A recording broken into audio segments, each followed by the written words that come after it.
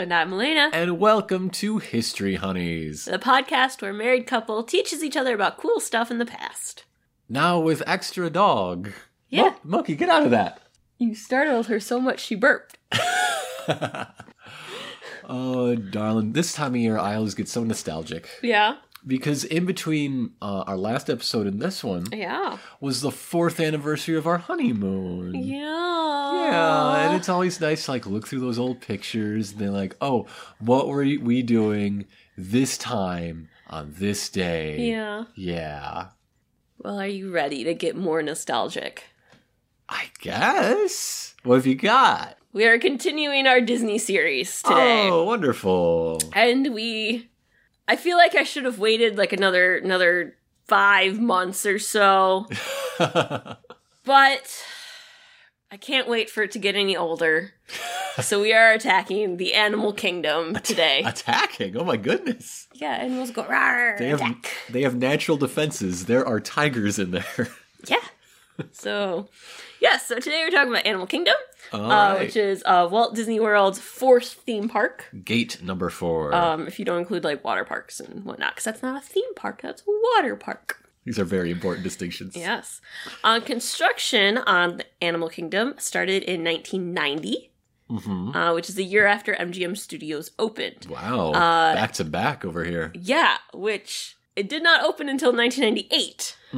So, you don't realize how early it actually started. Wow, yeah, that took forever. Yeah. So it was part of Eisner's Disney Decade that we talked about in a previous episode. Expanding the company, making things bigger, really making Walt Disney World be the resort, the place for families to go, a place where you would not need to leave for other things. They would have everything. Right, so you don't spend your money with anyone else. Yeah. We got your restaurants, we got your shopping, we got your nightlife. So as I said, it opened in 1998 on April 22nd, Earth Day. Oh, lovely. Which means it is 19 and a half years old right now. It will be celebrating its 20th year this April. I should have held out till then, but can't have everything. That's okay. We'll just get to repost this on the actual day of the anniversary. Yeah. It is the largest theme park in the world. Whoa! With 580 acres. And it cost... My feet are barking at the end of the day. It cost nearly $1 billion to build. It has 1,700 animals representing 250 species within the park. In these numbers, do they count species native to Florida that just show up? Or the migrating birds. Exactly. No, I don't think so. I think this is ones that live. They care for. They count. They're chipped. They're spreadsheeted. Yes. All right. Yes. All right. They're numbered. So yes, flamingo. That's our flamingo. 72 Fred did eat his shrimp today. That's not some drifter flamingo that we're not responsible for. Which is probably actually something that they do pay attention to. I mean, you have to, right? I mean, well, that's kind of also you want to make sure the amount of animals you're taking care of stays the same, because suddenly if there's more, we got some babies that grew up really fast that we didn't know about, or there's just random animals, and also probably for disease prevention, and you need to pay attention to if some are just showing up. Yeah. Which is mostly for birds. It's a bird issue, I think. They tend to be among the most mobile animals. Yes. Yeah. So the dedication said, "Welcome to a kingdom of animals, real, ancient, and imagined. A kingdom ruled by lions, dinosaurs, and dragons. A kingdom of balance, harmony, and survival. A kingdom we enter to share in the wonder, gaze at the beauty, thrill at the drama, and learn." Said by Michael Eisner. There's some things in that dedication that we will be talking about how we never see in the park later on. There's foreshadowing in there. It's foreshadowing, yes. Why build a park like this? Why is this what they did? We had Disneyland 2, essentially, and, if you want to boil it down, and then this mishmash of two ideas that made Epcot, and then a working studio / theme park together, which is a really audacious and cool idea. And now glorified zoo? They don't like it if you call it a zoo. Okay, I'm devil's advocate here. There's several things here. Nature was always a part of the Disney history. Walt made all those nature documentaries. True life adventures. Yes. Yeah. Which were very groundbreaking for the time that they were released in. He did a lot of stuff that people were not doing. The way these went down is that he just sent people out to get reels and reels and reels and reels of footage of animals out in their habitats. Yeah. And then gave it to a team of editors like, okay, watch all this, cut it together into a narrative, and then we'll pay someone to read narration over it. Yeah. And people thought nobody in the world is ever going to watch this, and they were wrong. They were very wrong. And it sort of invented the nature documentary. Yeah. And it was something that wasn't being done in such a way. He was making it accessible to people. There's some amazing stuff out there. There's so many of them that he made within his time. There's the fact that Walt always had an interest in bringing live animals to parks. He actually wanted, like, the Jungle Cruise to originally have real animals, but they did not go that route. Imagine an actually educational and not funny Jungle Cruise. Yeah. Because if it's real animals, you're not going to be cracking wise. I don't know, you totally could, but... I think that'd be disrespectful if the animals can hear you. Maybe. Well, then there's, there was Discovery Island, which was kind of a small predecessor to this. Right. With animals and education and learning. It was a learning opportunity to go see animals within environments. But the main thing, the Walt Disney Company, as I said, was trying to make Walt Disney World the resort of all resorts, so you wouldn't have to leave. The Magic Kingdom was a great success for families of all ages. Right. Epcot was a total flop with children, but adults loved it. Yeah, you can drink there. Yes. MGM Studios had just opened, so it was kind of... didn't know what it was going to do, but it was the thing that was going to be fighting against Universal's status. So now what they needed to do was fight so no one would ever go to Busch Gardens in Tampa.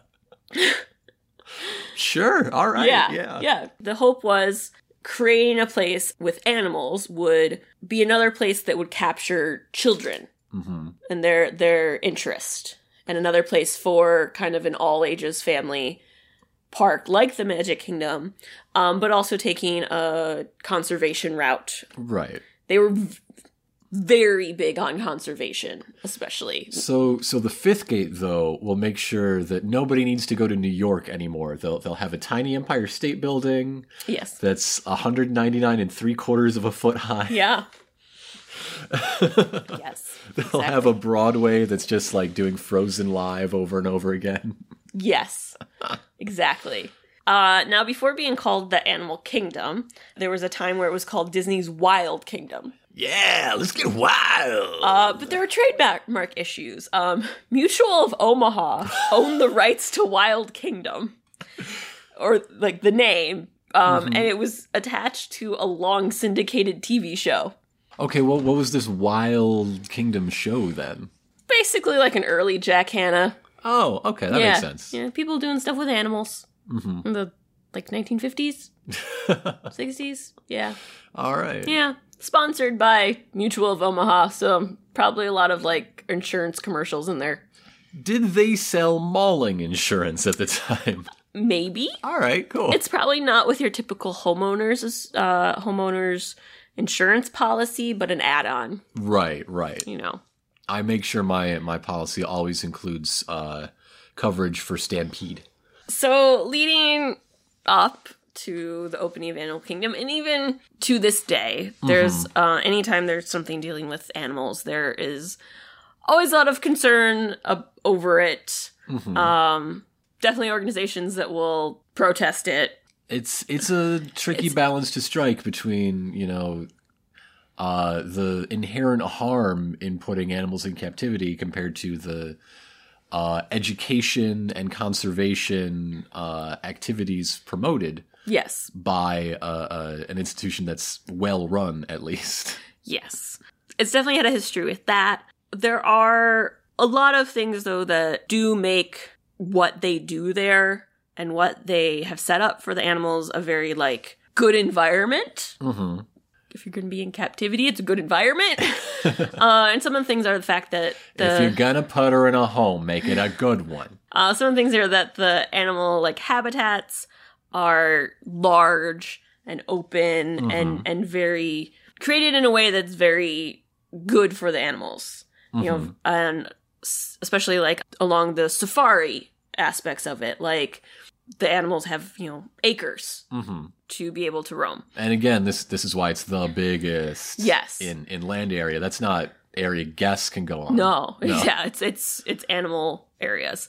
Animals are no longer being taken from the wild unless population is dangerously low that intervention to save it is happening. Then Animal Kingdom, along with other zoological institutions, are getting involved.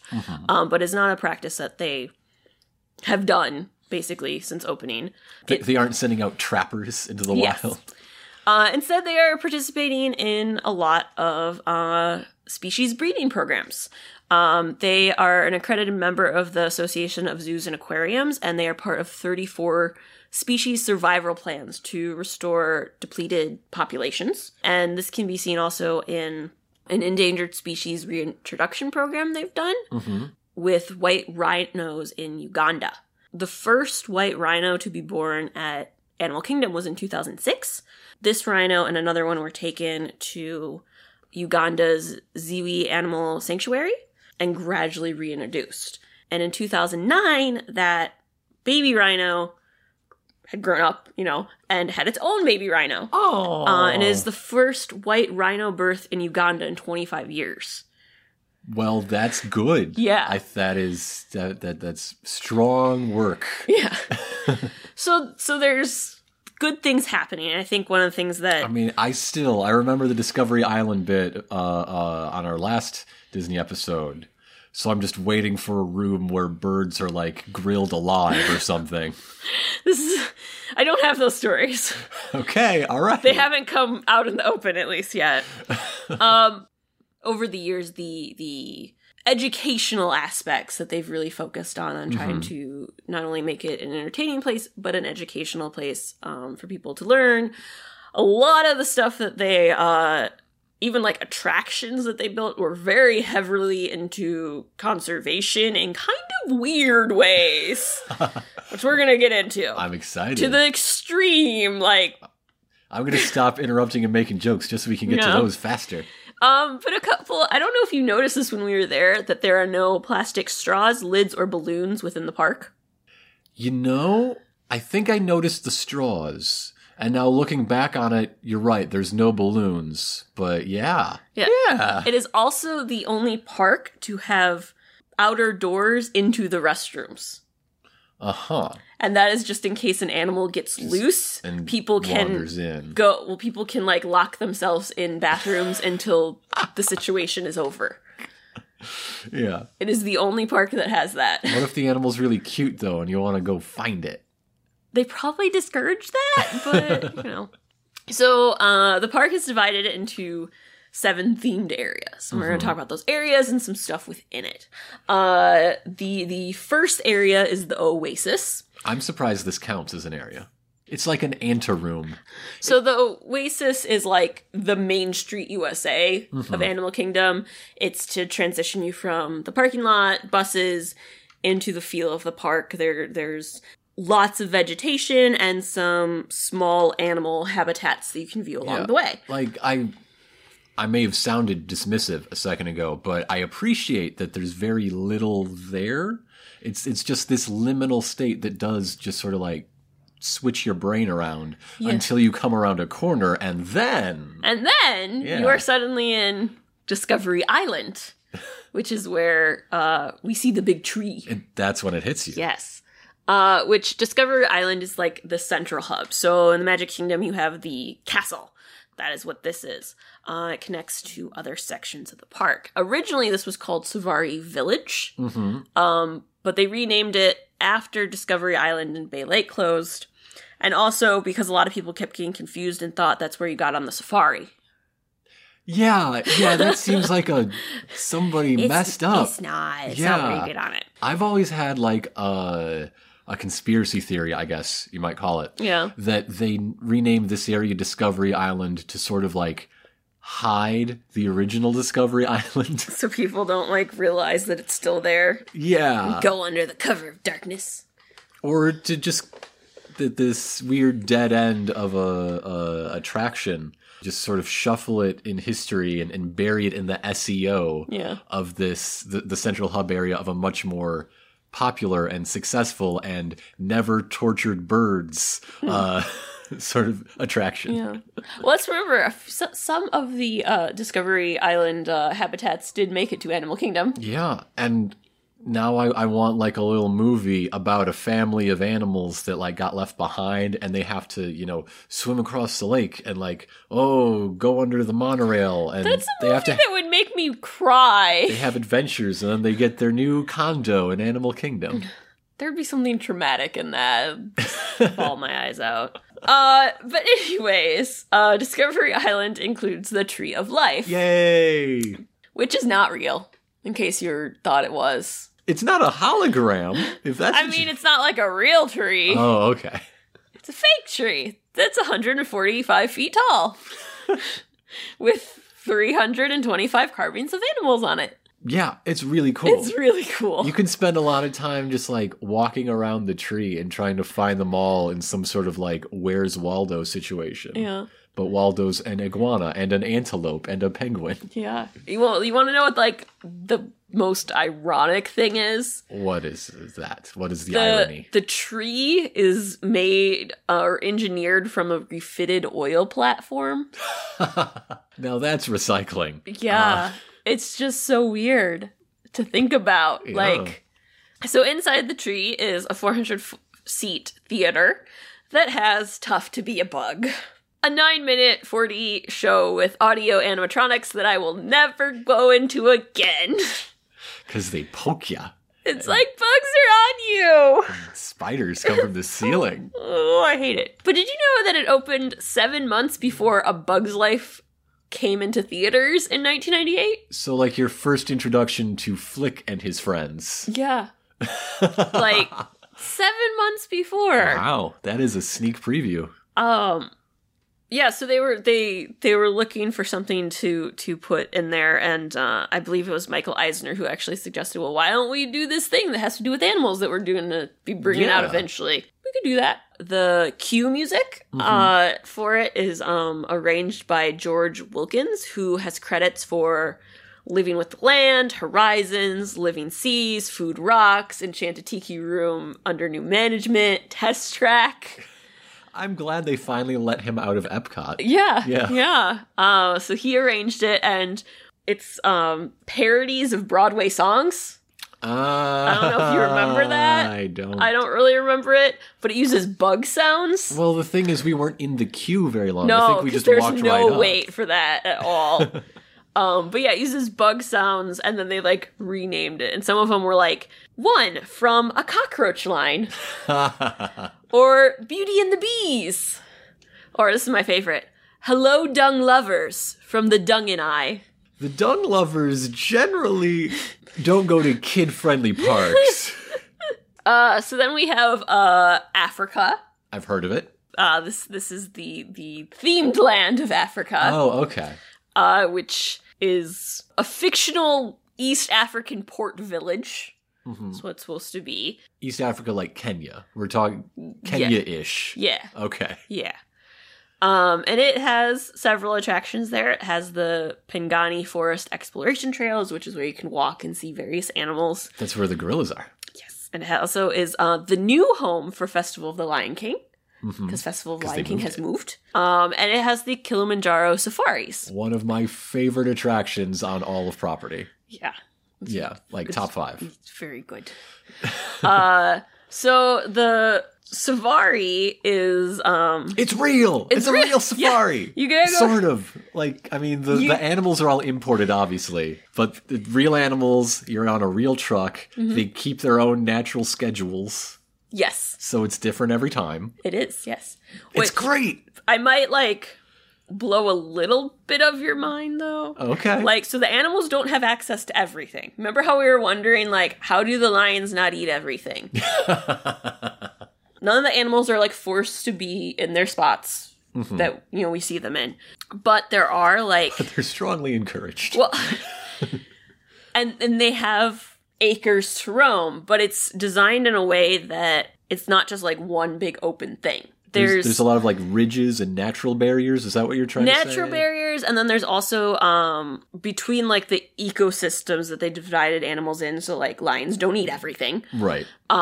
Is, like, road sensors and, like, bars that just kind of help divide the ecosystems. Huh.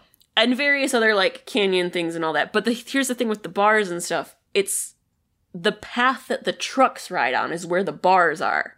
So, like, when it's like a sensor situation, so when the path that the trucks have to stay on, which they have to keep somewhat, you know, taken care of, so that the trucks can actually, you know, keep moving along them. It's where they have some of these sensors to make sure that they don't cross into an ecosystem they shouldn't be in, so they can keep living. But then they also have, like, what you talked about, natural barriers farther, like, along other areas. Right. I mean, I haven't seen, like, a map that fully, like, shows this, but I kind of imagine it almost like a spread outward. You know, narrow towards where the safari route is, but then it's spread out. Yeah, wedge-shaped areas. Like, probably wedge-shaped ecosystems, so that way animals end up closer together, but there's the natural barriers, and then these various road barriers that we don't see, but that appear when you're not in the area to help. So I'm sorry if that hurt the illusion a little bit. No. But I thought it was very interesting. They're like, oh, it's like under. That's why you don't see it. So when we went on it, you know, it was very like, and over here's this, and over here's this animal. If you look over here, and here's a story about how we have a baby giraffe right now. And it was very much like just information. Kathy with a K. Kathy with a K. Sound like Minnie Mouse. She's the best tour guide ever. Yes. Originally, scripted portions of the attraction, the truck you were on would receive a call that poachers had captured a mother and calf elephant. Oh, you're not allowed to do that. Big Red and Little Red. Then you would come across a point where the poachers would have been captured at gunpoint by another cast member. But this was replaced with them being, like, scared off and pursued. Because we can't be throwing guns around. And then during previews, there was, like, a dark ending. Whoa. Where the truck encountered the slaughtered corpse of Big Red. And they decided that was a little too much. Mommy, look! Look, Mommy! So this is one of the things I'm talking about where we get into some, like, weird, like, conservation things. The original ending of It's Tough to Be a Bug was all of your favorite characters from A Bug's Life choking on DDT and screaming as they die. Yep. So over the years, the Big Red, Little Red aspects got less and less. After Wrigley sued them, especially. And in 2012, just before we were there, they completely replaced the storyline. And where, like, that was, they put in, like, more of a zebra ecosystem habitat. Well, that's nice. Yeah. And this also means, though, like, as soon as I read this, I was like, I remember this. Yeah? Like, I remember this, like, weird elephant poacher storyline. Because I was saying to you, like, I remember there being, like, more... Yeah, more narrative. More narrative and more, like, stuff with, like... It's like, oh, that bridge. I remember, like, there's this bridge you go over, and they had this whole thing where it was, like, stuck, and then it was almost, like, breaking, and, like, it almost, like... pretend like it dropped you and it just like shook some, but you had to get away. I remember having, like, we were chasing the freaking poachers. Well, I'm glad you helped save the day. Then we have Asia. Heard of which was the first expansion to the park in 1999. So just very shortly after it Asia opened. came a year later. Yes. It opened without the biggest continent on Earth? Yeah. All right. It's still missing a lot of continents. And it is also about a fictional kingdom called Anandapur.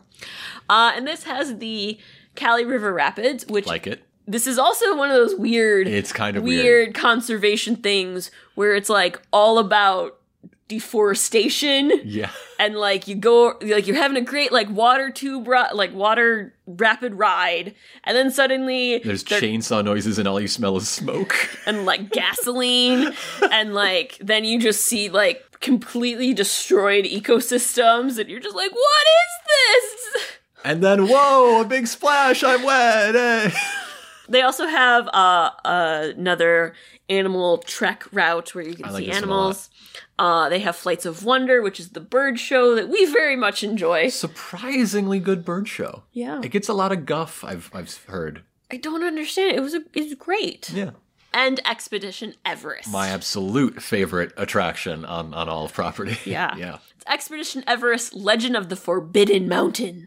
My favorite Nickelodeon game show. It did set the 2011 Guinness World's Record for most expensive roller coaster in the world because it cost $100 million to open in 2006. Worth it. Every penny. So this roller coaster is all about giant Mount Everest mountain. You're on a rickety train. Yes. It's going to go up. But then... there's a Yeti that's going to get you. It doesn't want you invading its territory. Gotta give away from the Yeti. Yeah. So the facade, the Yeti audio animatronic, and the roller coaster are like 3 independent structures. Yeah, it's like 3 separate buildings, basically, all like nested and intertwined. And none of them touch each other. That's good. They'd probably break. Yeah, it's crazy. The Yeti is the largest and most complex audio animatronic that Walt Disney Imagineers have ever built. It is 25 feet tall. It has over 1,000 square feet of skin. I never want to hear something described by how many square feet of skin it has ever again. It's like latex. That's so creepy. And the skin is held by 1,000 snaps and 250 zippers. There you go. There we go. Now, the Yeti has a few different modes. Mm-hmm. It's A mode. When it's in that mode, it should be able to move 5 feet horizontally and 18 inches vertically. And in a la mode, it's dessert time. But it has not been able to operate in A mode since a few months after it opened in 2006. It had an issue with its framing splitting. Oh dear. So it's been operating in B mode since then, which it doesn't move and it just has strobe lights that hit it. It's a tragedy. This, the biggest, baddest animatronic ever made is just frozen in place with wind effects and a strobe light. Yep. And it is... They could have just built a sculpture. So they have been continuously trying to figure out ways to fix it. Mm-hmm. But the big thing is that they really can't do much until there's a major refurbishment plan for the entire ride. Right. Because it has really limited access to where it is, and they'd have to do major disassemble a lot of things to be able to even get to it. You'd have to peel hundreds of square feet of mountain off. Yes. And then carve away at the support structure inside the mountain. Yes. And yeah. And it's something that still like gets brought up at like different D23 expos and stuff where they're like we're trying one day. Like one of the Imagineers is like, it is my like life mission to get this thing to work again. Is that Joe Rohde probably? I think it was a lady actually. Okay. I don't remember though. Joe Rohde is like one of the head guys in the design of Animal Kingdom. Mm-hmm. And he recently tweeted that, when he handed over his passport at like customs on a trip, the customs officer asked him, "So when are you going to fix that Yeti?" Yes. Yeah. It's sad. It's really sad. And people might remember we talked about his early work on the Explorers Club. Yeah. Yeah. Yeah. So we also have Rafiki's Planet Watch, which used to be called Conservation Station until 2000. And it is... Conservation Station is one of the places you can get to from Conjunction Junction. Conjunction Junction, what's your function? Yeah. Yeah. Yeah. It is the one place that is not connected to Discovery Island. It is only connected to Africa. And you have to take a train to get to the 3 sub-areas of Rafiki's Planet Watch. And it's much more of like an educational place. It's time for learn. Yes. The Wildlife Express train that takes you out there. Don't tell me that they have, like, slaughtered sheep, like, rotting in the sun or something. No. Okay. Now, their original plan, though... The original plan was to have a train that would take guests through the savannah. Uh-huh. It's part of, like, the safari type thing. Right. But then they're like, this might be really bad for the animals. What if we hit an antelope? Like, a lot. What if we hit that right rhino we're trying to bring back from extinction? Oh, well, that would just break your train. The rhino's going to be fine. So they decided to make it a form of transport. Now, the train was designed by George McGinnis. He came out of retirement to design it. Now, George McGinnis was the last Imagineer hired by Walt Disney himself, and was lead designer on Horizons, upgrading the monorails, Space Mountain, like... People love that Horizons. Yeah. Yeah. So this was like a really big thing for that. Like the last piece of history of what he had his hand in was this train. This little tiny train. That takes you to, like, a petting zoo and Like, the... Nature center. A veterinary office. Apparently you can watch animal surgery. I did that once. If... Not there, but I watched an animal surgery once. Like, if they happen to have one, like, they don't give needless surgeries, but yeah. I watched a dog get spayed once. What did the dog think? It was unconscious. No, it was for a Girl Scout badge. I think it was for my, like, animal care badge or something. And then we gotta be there to, like, as the poor little thing was trying to wake up, we were just like, it's okay. Oh, no. You're okay. So, another one of the lands is Dinoland USA. Yeah, the best animals ever. Now, this is, like, a more child-focused land about dinosaurs. Kids love dinosaurs. Now, McDonald's was the sponsor for Dinoland USA. What kind of McDonald's doesn't have straws? McDonald's had been a previous sponsor with Disney in the late 80s to early 90s, but in January 1997, they entered into a 10-year sponsorship deal. For the dino area of Animal Kingdom. Well, for many things, For many actually. things. It was a multi-divisional, multinational promoting deal for films, video releases, TV shows, and theme parks would be promoted in Happy Meals and in-restaurant promotions. So all the, like, toys we remember as a kid, the plates, the glass, all the stuff McDonald's did was from this. I'm just imagining the ridiculous Hunchback of Notre Dame toy tie-in commercials. Yeah. Oh, I don't know if you remember those, but they were bizarre. I had some of the Hunchback of Notre Dame toys. There's one where a little girl is playing with her Quasimodo doll that she got at McDonald's, and the whole store picks her up on their shoulders and cheers for her. I had that Quasimodo toy. I didn't even like Hunchback of Notre Dame, but I had that Quasimodo doll. The wool is being pulled from my eyes. Yeah. It all makes sense All now. of it. Like, do you remember, like, they used to have plates and glasses you could Yes, get. They had the yes. toys that came in your Happy Meal, and then they had the extra toys you could get. All of it. Think about this, though. This means that they were not only having to do, like, the good films, but all the flops. And this is late 90s, early 2000s. They were starting to have some. Yeah. Yeah. Yeah. So this would be 1997 to 2007. To 07, yeah. Yeah. So in addition to that, McDonald's sponsored the entire Dinoland USA, along with some other fast food areas throughout Walt Disney World or Walt Disney parks. Did they ever, like, build a restaurant, though, in any of these parks? We're getting there. Okay, all right. I'm just going to sit on my hands and wait. McDonald's also became the primary promotional partner with shared exclusive marketing in 93 countries and at almost 19,000 restaurants. What other countries are left? I can't name 93 countries. So, McDonald's name and logo were spotted all over Dinoland, including on the entrance. Some of their attractions, like the Boneyard, which was a place where you could go like fake dig up dino bones. And like the Dino Institute, which held another ride. These were all had signs that said they were funded by grants from McDonald's.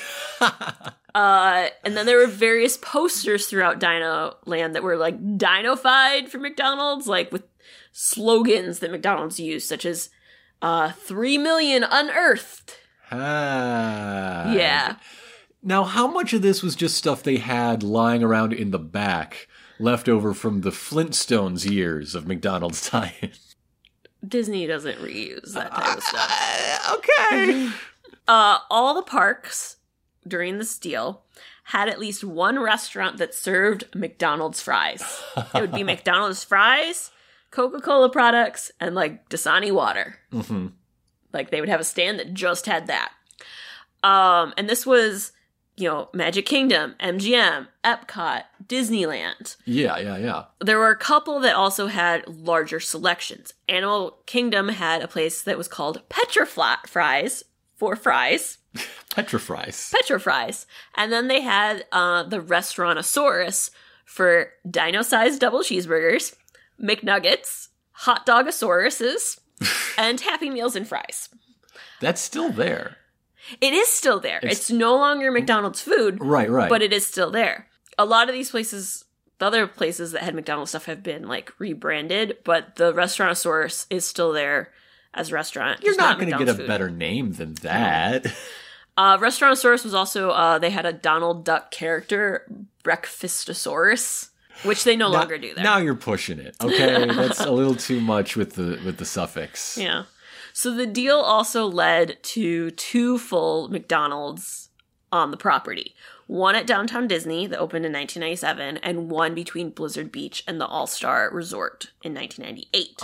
Which I believe that last one is still standing. I think we passed it on our trip. I bet you're right. The Downtown Disney one only closed in 2010. And it was... So, like, for people who are on property, but with, like, their own car... They have a fast food option. Yeah. Well, if you think about, too, where they built it, it's really smart because it's between a water park and then the, like, more family economic resorts. Yeah.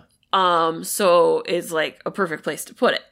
Now, with all the McDonald's, like, places that opened, there are a lot of people who are like, ugh, this is terrible. Like, this isn't what you're supposed to get there. You're supposed to be getting different food. But there are a lot of people who liked it because they're like, well, my kid will eat that. It's okay. Ain't that always the way? On January 1st, 2007, the deal expired. And by 2008, the McDonald's restaurants within parks were phased out. Take your Quasimodo toys with you. Yes, and including, like, the signage of various sorts. They can still, like, choose to, partner for the release of a movie and everything, but there is not this contractual agreement. They aren't locked in. Yes. Considering all the floppy movies that were within this time, it was probably very smart for McDonald's to pull out, though it means that we've lost, like, this iconic McDonald's toy time that we had. I bet over the last few years they wish they were still under this 10-year contract. Right? Frozen and Moana, oh my gosh. Star Wars, Marvel, all of it. Films. One thing that's interesting is as soon as the contract expired, they went after Shrek 3. Wow. Shrek 3. They were desperate. Shrek 3 was my rebound. So we're going to get back to McDonald's in a little bit, but let's talk about some other things. So there's the dinosaur ride. I like the dinosaur ride. I would really enjoy going on it again, and maybe it wouldn't stop this time. Yeah. Yeah, it did stop for in us. a dramatically deflating moment. Yeah. So the ride was originally called Countdown to Extinction. Oh, that's dynamic. And it was an opening day attraction. Mm-hmm. It has the same track layout and ride vehicles as Disneyland for Indiana Jones and the Temple of the Forbidden Eye ride.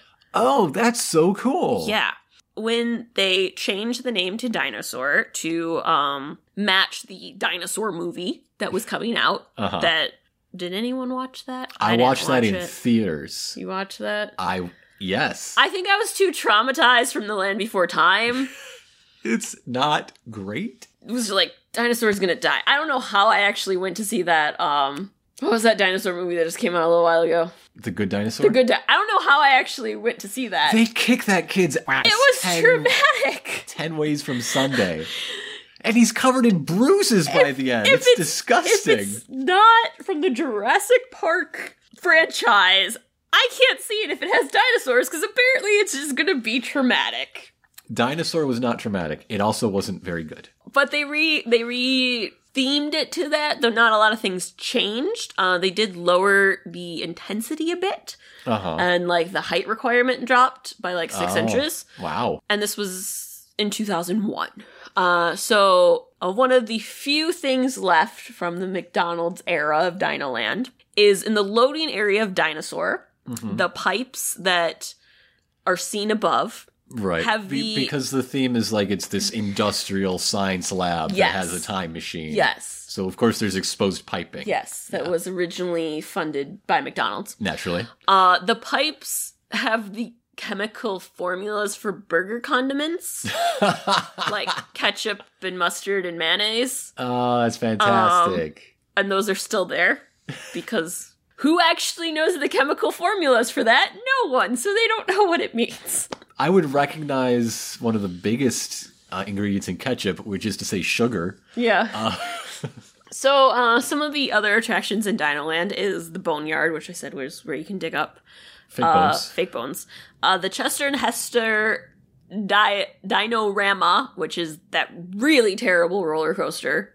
No, it's not. It's like the sub area that's all carnival themed. Including the horrible roller coaster. Yeah. Primeval Whirl. Yeah. And then the Finding Nemo musical. I guess it has to belong to something technically. Yes. It's sequestered. It's kind of on its own. In this area is also Dino Sue. Dino Sue. Which is a cast of Sue. Already a dinosaur. The prefix, unnecessary. So Sue wears the T-Rex that is the most extensive and best preserved T-Rex found. Also the biggest. And biggest. 90% of it was recovered. Good job, scientists. Now, it was discovered in August of 1990 by Sue Henriksen and named after her. Sometimes I forget that Sue's so young. Yeah. I mean, like 100 million years old, but... But, like, yeah, it hasn't been around that long. Well, and so, I mean, it's even less if you consider, like, on display. Right. Which we're going to talk about a little bit.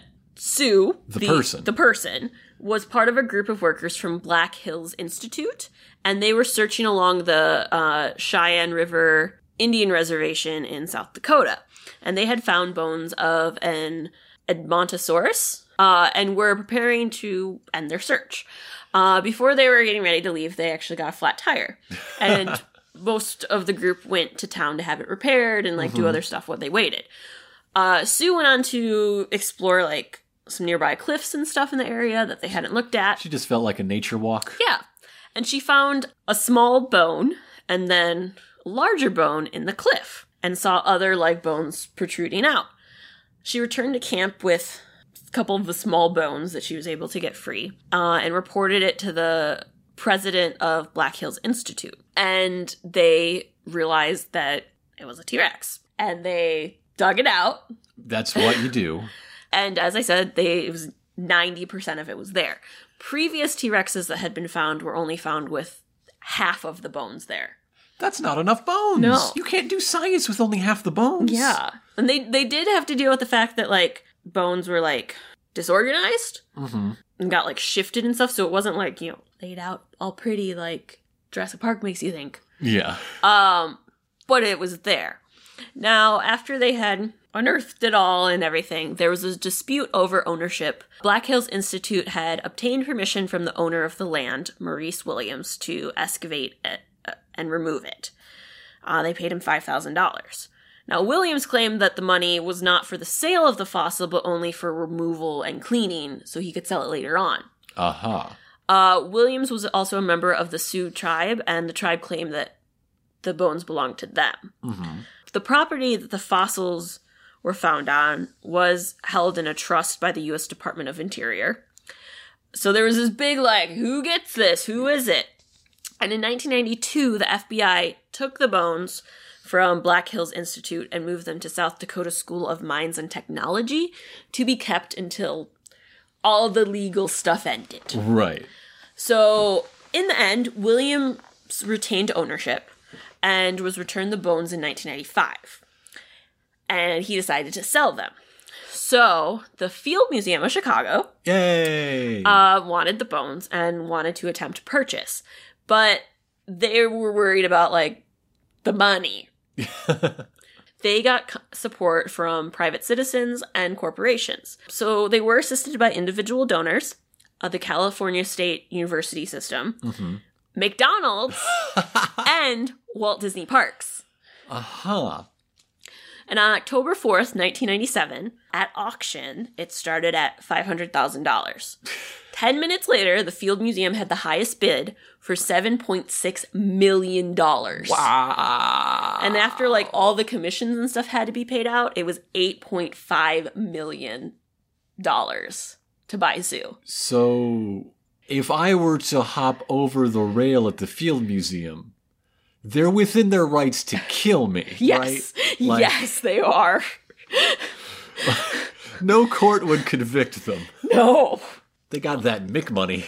Does make me wonder if that's why they McDonald's always had a in McDonald's, the basement, which they don't have anymore. Yeah, but they did for years, and I wonder if that was some type of partnership thing. Maybe. And then maybe, I'm curious. Because that was the place we always ate. Yeah. Because they had 1,000 seats, and it's reliable. Yeah. Remember the one time after the tornado warning, we had to wait for them to get their fryers back up? There's actually a wait for McDonald's food because they're like, well, we turned our fryers off so we could go to the basement. Yeah. With everyone else. But McDonald's also funded 2 research laboratories staffed by Field Museum people to deal with the bones. One was at the Field Museum, and then later one was put in at Animal Kingdom. And people were able to observe their work through glass. That's incredible. Yeah. And this was in the Dinoland USA area? I don't know specifically actually where it was. I couldn't find where they put it. But within Animal Kingdom, it would make sense that it would be within Dinoland. Yeah, there's got to be somebody out there. Folks, check your family's shoebox of vacation photos. I mean, I don't know how long it was open until. That's true. That's the thing. I don't know how long it was going. There is a chance it could have been open when I was there. Right. I just don't know. Check your shoebox of vacation photos. Hey, Mom, this is what we're doing over the holidays. They made several casts of the bones. One of which is on display at Animal Kingdom as Dino Sue. I'm sure that was part of their stipulation to back that auction. 2 were used on a sponsored tour by McDonald's that traveled across the country. And then the Field Museum has one just a half. Right. Some of their cast pieces are the ones that are actually on display. Yes. Yes, they have. The bone skull is too heavy to mount. Yes, and so they have that in a special case where you can see it, but just not hanging. Yeah. Fun Sue facts. Sue facts. Is that Sue is 28 years old. That was found out through examining the bones. She's the oldest T-Rex that was known until 2013 when they found Trix, who was older. Trix, not a kid. Not a kid. Surprising. They were able to discover various injuries within her, such as there's damage in her shoulder blade, torn tendons. She has 3 broken ribs. The left fibula is twice the diameter of the right, which they think was from infection. There were holes in her front skull, which originally they're like, those are bite marks. But it's actually from infection, they believe. infection that ate away at her bones? Yes. Ah, that's a bad one. Don't get that one. They believed it was this like prehistoric infection that went after certain types of animals and was completely fatal. And then like some of her tail vertebrae were fused, which was typical of arthritis due to injury. And they thought she had gout. Now, where in the Cretaceous do you get liver pate? How does a Tyrannosaurus get gout? So Sue the real Sue has been on exhibit in the Field Museum lobby since May 2000. Mm-hmm.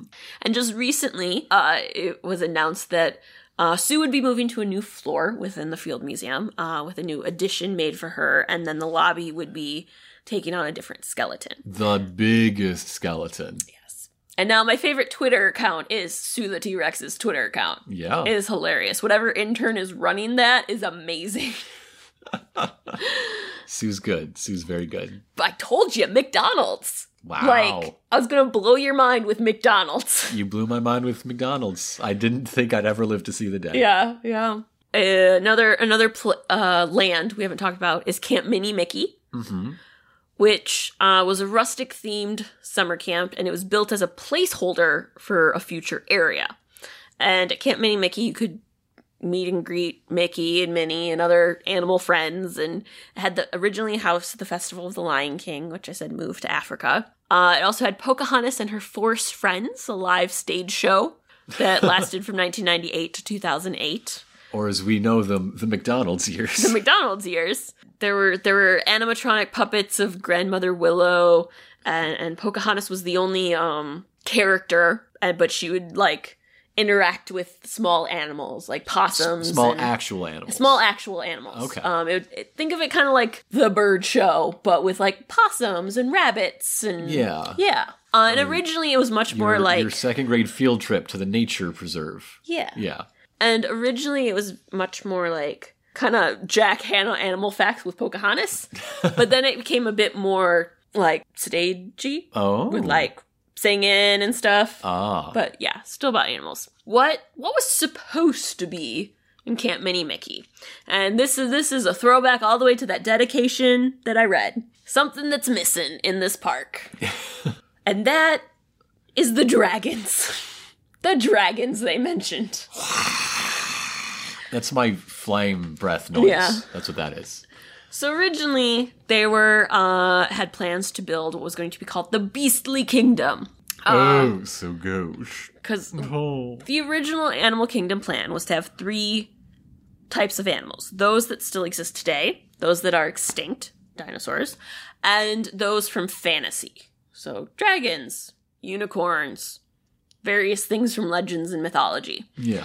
Now, Camp Mini Mickey was supposed to be a temporary build until they had the money to build the Beastly Kingdom. I mean, it already cost them $1 billion. $1 billion. They needed to make some money before they could build more. Because, like, you don't need to feed the Pirates of the Caribbean. Yeah. It's a whole other animal, Yes. if you'll excuse the expression. As I said, dragons, unicorns, sea monsters, different types of things were supposed to be represented. They were going to have the evil side, which would be represented by Dragon Tower. A ruined castle with like a fire-breathing dragon who has treasure, and there would be bats that would rob the dragon, and the bats would like recruit the guests to like get the treasure.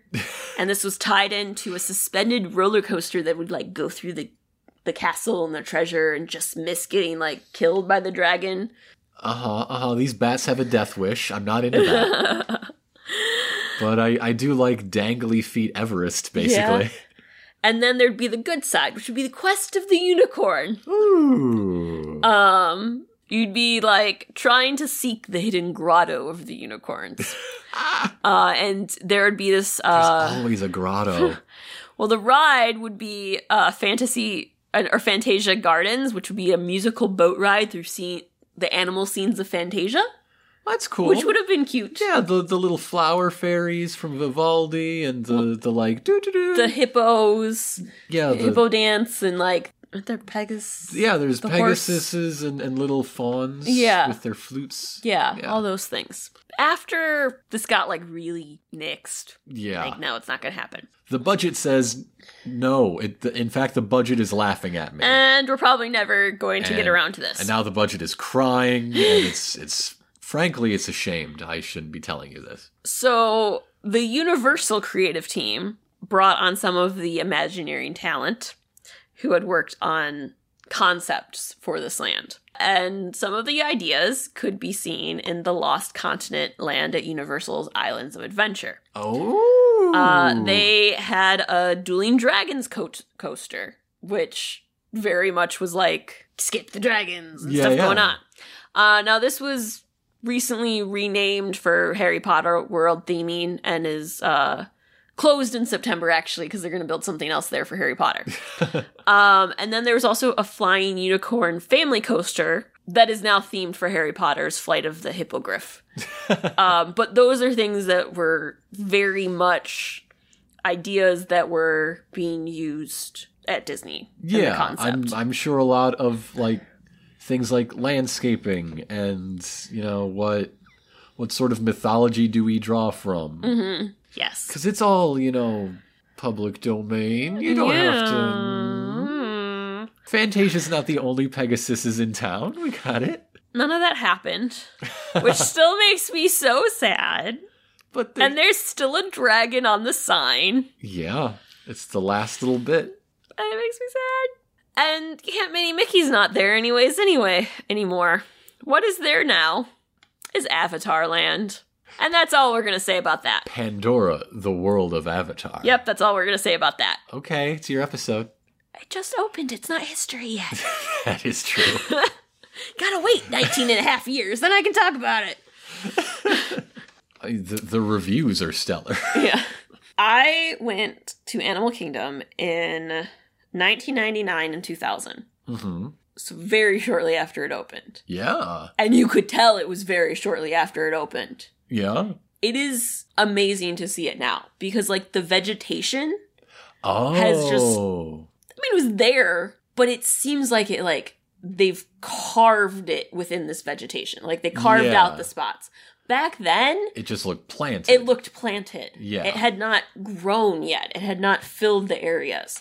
And even just, like, the safari, from what I remember back then, we didn't see that many animals. It wasn't as, like, incredible, because also the vegetation.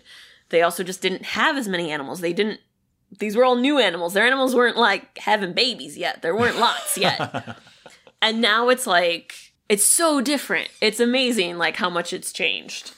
Now, in its short time that it has existed, we have lost a land and gained a different one. Uh-huh. And, of course, there's been attractions that have actually completely disappeared, too. There were some riverboats that used to exist. Ah. That would, like, cruise around the, like, lagoon, around the tree and stuff. Yeah, yeah. 'Cause Discovery Island is an island, after all. And those were, like, an opening day attraction.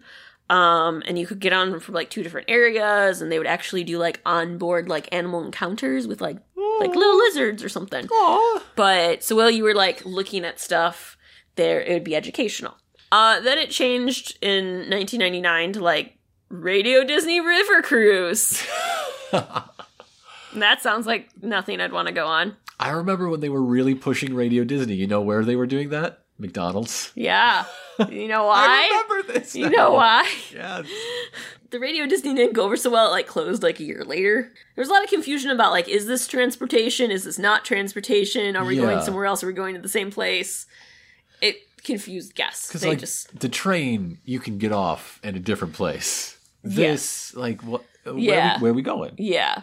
There was also a parade that opened it called March of the Animals. And this parade is very interesting. There's some really great concept art that I want to link to. All right. Check the show notes. But it was called March of the Animals, and it was designed by Swiss artist Rolf Nie. And it was an informal celebration by the fictional artists of Safari Village, became Discovery Island, because it was supposed to be like the people who lived there. This is, yeah. There were no Disney characters or music in this parade. So original music or like no music No, whatsoever? no music. Oh, wow. What it was like people in animal costumes, but they were like very creative animal costumes. And like sometimes it was like animal human hybrid stuff. Like there's some interesting stuff where it's like, okay, top half is zebra, but now I just have regular human legs. Or like, I'm this animal, but you can still see my head too. So it's avant-garde furry convention. Yes. Okay, cool. Then it became March of the Artimals. That is garbage. And a band and a storyteller joined the parade. That is a bad portmanteau. That ended in June 1999, and they sometimes, though, would still continue to use the costumes, like, within different stuff within Animal Kingdom. Oh, okay. And this was replaced by Mickey's Jammin' Jungle Parade in 2001, which is what we saw, which was really cool. It had really cool puppets. Yeah, their floats were basically giant animal puppets. Yeah. Very stylized, very neon colored to, pop, but... They were amazingly neat. Yeah. Somewhere between a puppet and a mobile sculpture. Yeah. I feel like, in a way, it's almost very connected to some of this concept art that I saw for this March of the Animals. Though very different, just like the style of it seems very similar. But that parade ended. Oh. It closed very recently. Stopped it. And that makes me very sad. And now it has no daytime parade. I guess because they're so focused on their nighttime stuff? Yeah, I think so. They've only recently started opening in the evening. It's very recent development. And I think they are more pushing evening programming. Yeah. Stay around for the evening show. It's not like they have regular roads throughout Animal Kingdom. They're very limited on what they can do in a parade, which is why those cool puppets were neat. Yeah. There's been a lot of change in such a short time. That's really what I gotta say about Animal Kingdom. Did you learn anything? I did. I learned about the power of corporate sponsorship. Yeah. I learned about synergy. Yeah. And how it makes dinosaurs happen. I think what's really interesting, corporate sponsorship has always been part of Disney. Yeah. It's always been a thing within the park. It's come up in every episode we've had. But you kind of think of it as more of an earlier thing, like the 80s, the really early 90s, even before that. But you think of like Kodak and like all these, especially Epcot, like all the stuff at the beginning of Epcot, everything's sponsored. Or Monsanto in Tomorrowland. Animal Kingdom's new. You don't think about it actually having like sponsors, especially nowadays where there's not as many sponsors. Right. Or they're not as... In your face? In your face. This is such a major sponsor. Yeah. And the fact that the sponsorship, it's only this one area of the park, but that sponsorship deal is so massive, is such a huge part of just one part of this park, but every part of the whole multinational company. Well, that's what I was going to say. It's like the influence it had on our generation. Yes. Our childhood. Our tween years. Our tween years, yeah. Not really our childhood anymore, but our tween years. And the fact, though, that it was like, they had sponsorships previously, too. It's insane. It is insane, like, how much of we remember is because of this partnership. But yeah, thinking back to our intro bit, and, we only spent one day of our honeymoon in this park. But I loved it. I don't know, like, it's weird to say, but I think it might have been my favorite park. Because it has, like I say, two of my absolute top attractions. But the theming is so natural and extensive and detailed and just perfect. Yeah. Like, if you go find, say, an interview with Joe Rohde, you'll know it's him because he's the guy who has, like, his whole dang keychain hanging out of one of his earlobes. That's Joe Rohde. Just talking about how much time was spent traveling all through South and Southeast Asia and China, collecting all of these details and aesthetics and which is something I very much left out now that I think about it. I did not really talk about the process of designing it, which was extensive. Yeah, the process is apparently letting this one dude take his team on months and months of vacation to go sketch people's clay jugs they leave in the backyard. Yeah. Well, and you're like, it is so... It looks so lived in and real. Well, like, you're walking down some of those, like, paths that are, like, more the open animal habitat viewing areas. Yeah. And there's so much, like, random detail of, like, these clay jars or what they're supposed to look like that is really cement, and it's supposed to, like... And it looks old. It looks like someone did, like, accidentally leave it there, or... fell and broke right there. Yeah, there are stories being told in just objects, places, or the tree outside the restaurant that has all of those cloth streamers hanging out of it. That's tied to some like Nepalese funerary tradition. I think I can't recall, but it's some actual cultural practice that also looks really dope in a breeze. It's very, very beautifully designed park, and I think, as I said, even more so now. Yeah. That it has aged. It has grown more beautiful with age. Because you're dealing with things that grow. Things that reproduce. Like... Another fun detail is, like, in the African village, there's graffiti of, like, an off-model bootleg Mickey Mouse. Yeah. Exactly what you might expect to see in some country without strict copyright protection. Rather than making, a perfect on-model copyright Mickey Mouse, which is a fun... It's a playful way of maintaining the two themes, I guess, going on. Well, while we just reminisce about the proper way to perform cultural appropriation, we'll be right back with your letters. 5 minutes to showtime.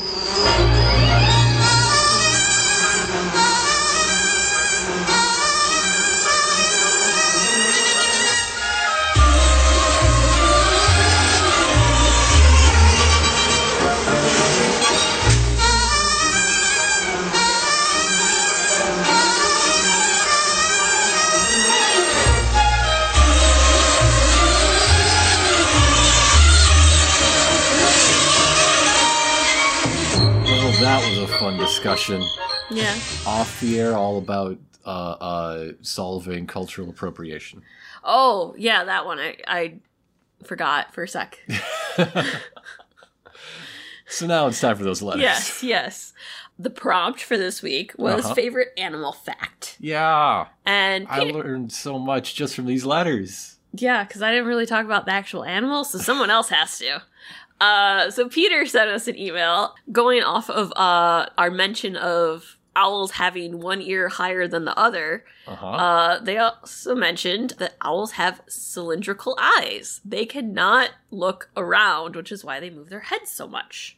Whoa, that's gross. Peter also talks about spotted hyenas. They are a very interesting species because their sex hormones are reversed. Testosterone promotes muscle growth and aggression, but is the feminizing hormone, while the reverse is true for estrogen in them. The birth canal of the hyena is apparently fused. They exit the clitoris. Great! Yes. I love it. That's weird. Yeah. And porcupines love to be petted. This is something I did know. I have seen those videos. If you have not seen a video of how much a porcupine just wants to be pet, you need to go watch those. If I could get a career as someone who just pets porcupines. Well, the thing is, porcupines don't give people money or, like, benefits packages. They get so excited, and they make such cute little noises. They make the best noises. Oh! Thank you, Peter. Mechion writes in for the first time, but they were with us during Gextra Life. Woo! During which they shared plenty of animal facts, so here's a few more. Number 1, sloths like to break into outdoor toilets in order to find human poop to eat. I'm upset with this fact. The closest relative of the kiwi bird is the extinct elephant bird from Madagascar. Their shared ancestor was able to fly. Though both the kiwi and the elephant birds are flightless, they lost that ability independently down the chain of evolution. Deinonychus was a dinosaur we only found its arms for originally. Some gigantic 8-foot-long murder arms. And then when we found the rest of the dinosaur that goes to those arms, it's just sort of a goofy, duck-beaked weirdo with feathers and just ate a bunch of plants. Yeah. Thorny devils, a type of Australian lizard, can put their foot in a puddle of water, and their scale pattern is such that the water is dragged up along their body to the mouth to drink it through capillary action. What? Physics is cool. I want to be a thorny devil. That's awesome. You're the thorniest devil I know, darling. I want to put my hand in water and have it end up in my mouth. That's what cups are for. But not straws. Fact number 5 is Mechion trying to kill me because I do not speak Greek. The biggest flying creatures ever were the Asdarchidae pterosaurs, the relatives of Pteranodon and Pterodactylus. The biggest of these, Aramboragiana and Quetzalcoatlus northropi, could stand around the same height as a giraffe, and with a wingspan roughly that of a small plane. Dang. They had a cousin called Hetzegopteryx, who didn't have as long of a neck, but instead had a much longer beak and a stronger build. The type of build a pterosaur would need to hunt and kill dinosaurs. It was a big, murderous, heron-ish lizard bird that ran like a horse and ate like dinosaurs. It's a greatest hits album all in one. Yeah. So thank you very much, Mechion. Porin wrote us. Porin's back! Porin's back, everybody. So I was thinking of you, and I'm very glad to hear from you again. Porin's favorite animal was one they found while working at Hokkaido. The Ezomamanga flying squirrel. And it is the cutest thing ever. You are so right. Oh my goodness. And it can fly. It can fly. I did do a lot of... Well, I kind of like silently did it. I was doing it like the pitch that only Moki could hear it. Yeah. Yeah. So thank you. Thank you, Purin. Final Gamer would like to teach us about the corvid family, everyone's favorite black birds of torment. Crows can remember human faces and tell other crows which people are good and which are bad.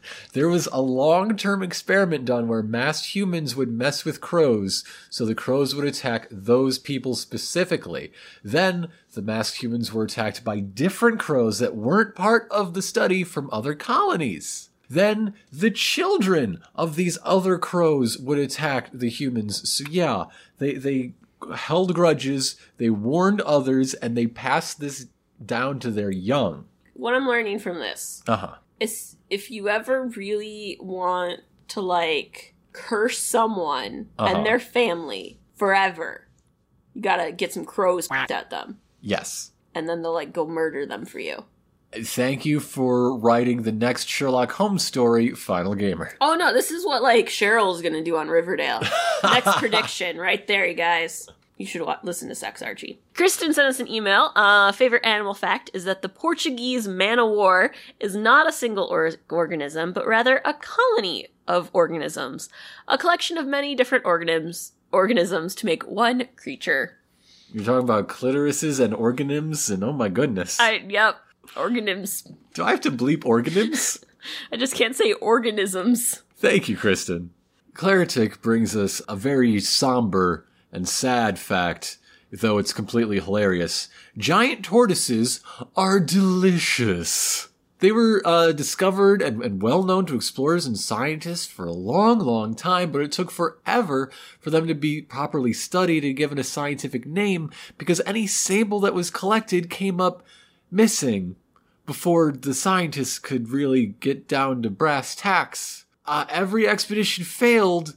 And the only record we had was like, it was big and delicious, and I don't really know after that. So there were a lot of journals that basically could be summed up like that. They are currently a protected species. Okay. Thanks for writing in, Claritic. James sent us an email. Favorite animal fact is that cats, camels, and giraffes are the only animals who walk by moving both right legs together and both left legs together. And what is really interesting is that we humans are bipedal, but we act like other animals, and usually when your right leg's forward, your left arm's forward. Yeah. You can do it the other way if you're thinking about it. But, Yeah. like, naturally. Naturally, you want it. I noticed this in camels, and I think giraffes, but, like, reading that cats do it, I'm just like, oh, yeah! Yeah! Thanks, James. Riv writes in with a whole stack of outstanding prompts, so let's get to it. Their favorite historical house is the remaining parts of the House of King Zog of Albania. In 1951, King Zog bought this 60-room mansion on a 260-acre estate, but never had the chance to move in. It was eventually torn down in 1959, except for the pieces that still remain. Now, the ruin is part of a nature preserve, I guess befitting this episode. And if you go along the trail, you could just go in and around the ruins that are completely grown over. They've become sort of a natural standing garden. Their favorite World's Fair is the 64-65 New York Fair. It was an unofficial one. The fair committee did not formally approve of it. Like many World's Fairs, it was a financial failure. A lot of borrowing in the first season to keep the fair up and running, and those debts were never entirely paid off.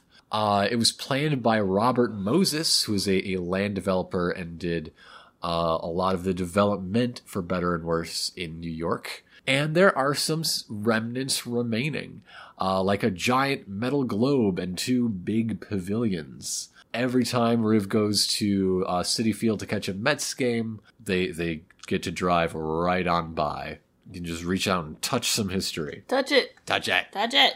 Unless it says don't touch it, then don't touch it. Don't touch Sue. But this letter is rounded out with a favorite animal fact, that the collective noun for hedgehogs is a prickle. Yeah. And not only did we get a fact about hedgehogs, we got a picture of Eliza, Riv's hedgehog. Yeah. Eliza's so cute. Yeah, thank you very much. I would totally get a hedgehog Uh-huh. to be Moki's sibling, Yeah. but Moki would totally try to eat it. And neither of them would like that And very neither much. one of them would come out of it very well. She'd be like, can I put this in my mouth? Yes, but I shouldn't. But I did, and I'm going to do it again.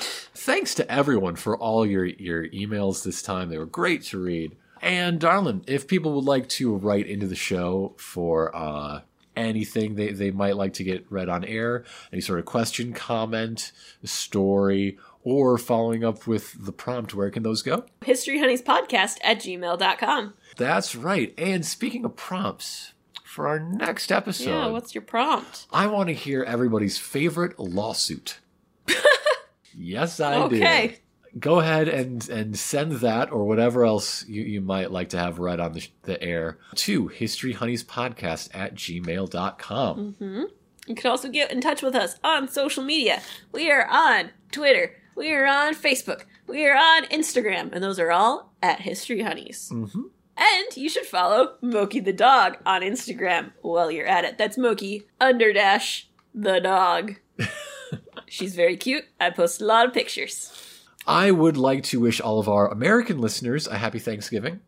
And apologize to all our Canadian listeners, because I don't think I mentioned it last month for y'all. It snuck up on us. It snuck up. Canadian Thanksgiving came and went, and I missed it. And you can use Thanksgiving, whether you celebrate it in the United States or you live somewhere else, as an opportunity to tell a friend, tell your family, Yeah. spread the word of History Honeys. There's something in our 40-episode catalog for everybody, I think. Maybe you want to tell them about spotted hyenas. Maybe you want to tell them about children burning to death in an attic in Calumet, Michigan.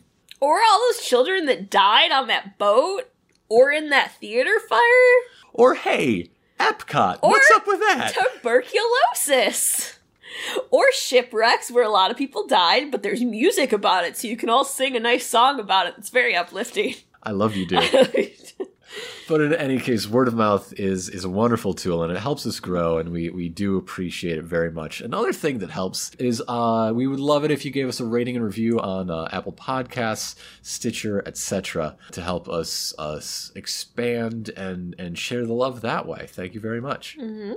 Also, one of the few listeners that we've met like in person, Yeah. Chicago comic artist Adam Photos is currently running a Kickstarter for his new comic featuring Goat and Dragon. If that sounds familiar, we talked about him briefly in our C2E2 recap. Yep.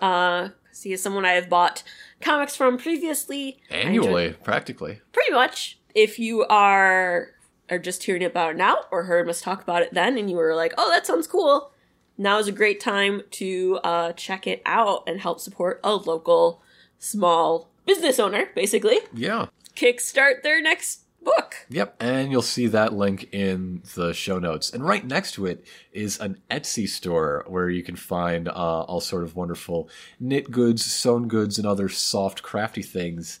And a special place to do commissions, too. Yes. And that is a store by the name of Mad Fuzz. That's etsy.com/shop/madfuzz. Yes. The holidays are coming. If you haven't got the hint, that's Elena's store, by the way. That's mine. It's mine. She makes that. I make it all with my blood, sweat, and tears, and love. And fingers. I think there's more fingers. There's mostly a than lot of anything. fingers. But yeah, speaking of the holidays coming, it's a great time to get something handmade and one of a kind. And if you are looking for a custom job, now is the time to get those requests in. Yeah, they take time. They take time. We're almost to the brink of not being able to do them. Though I'm always open for like future ones. Just if you want it by a certain date at the end of December. Right. Time is of the essence, people. But with that, I'm Grant. I'm Elena. And history's better With your honey.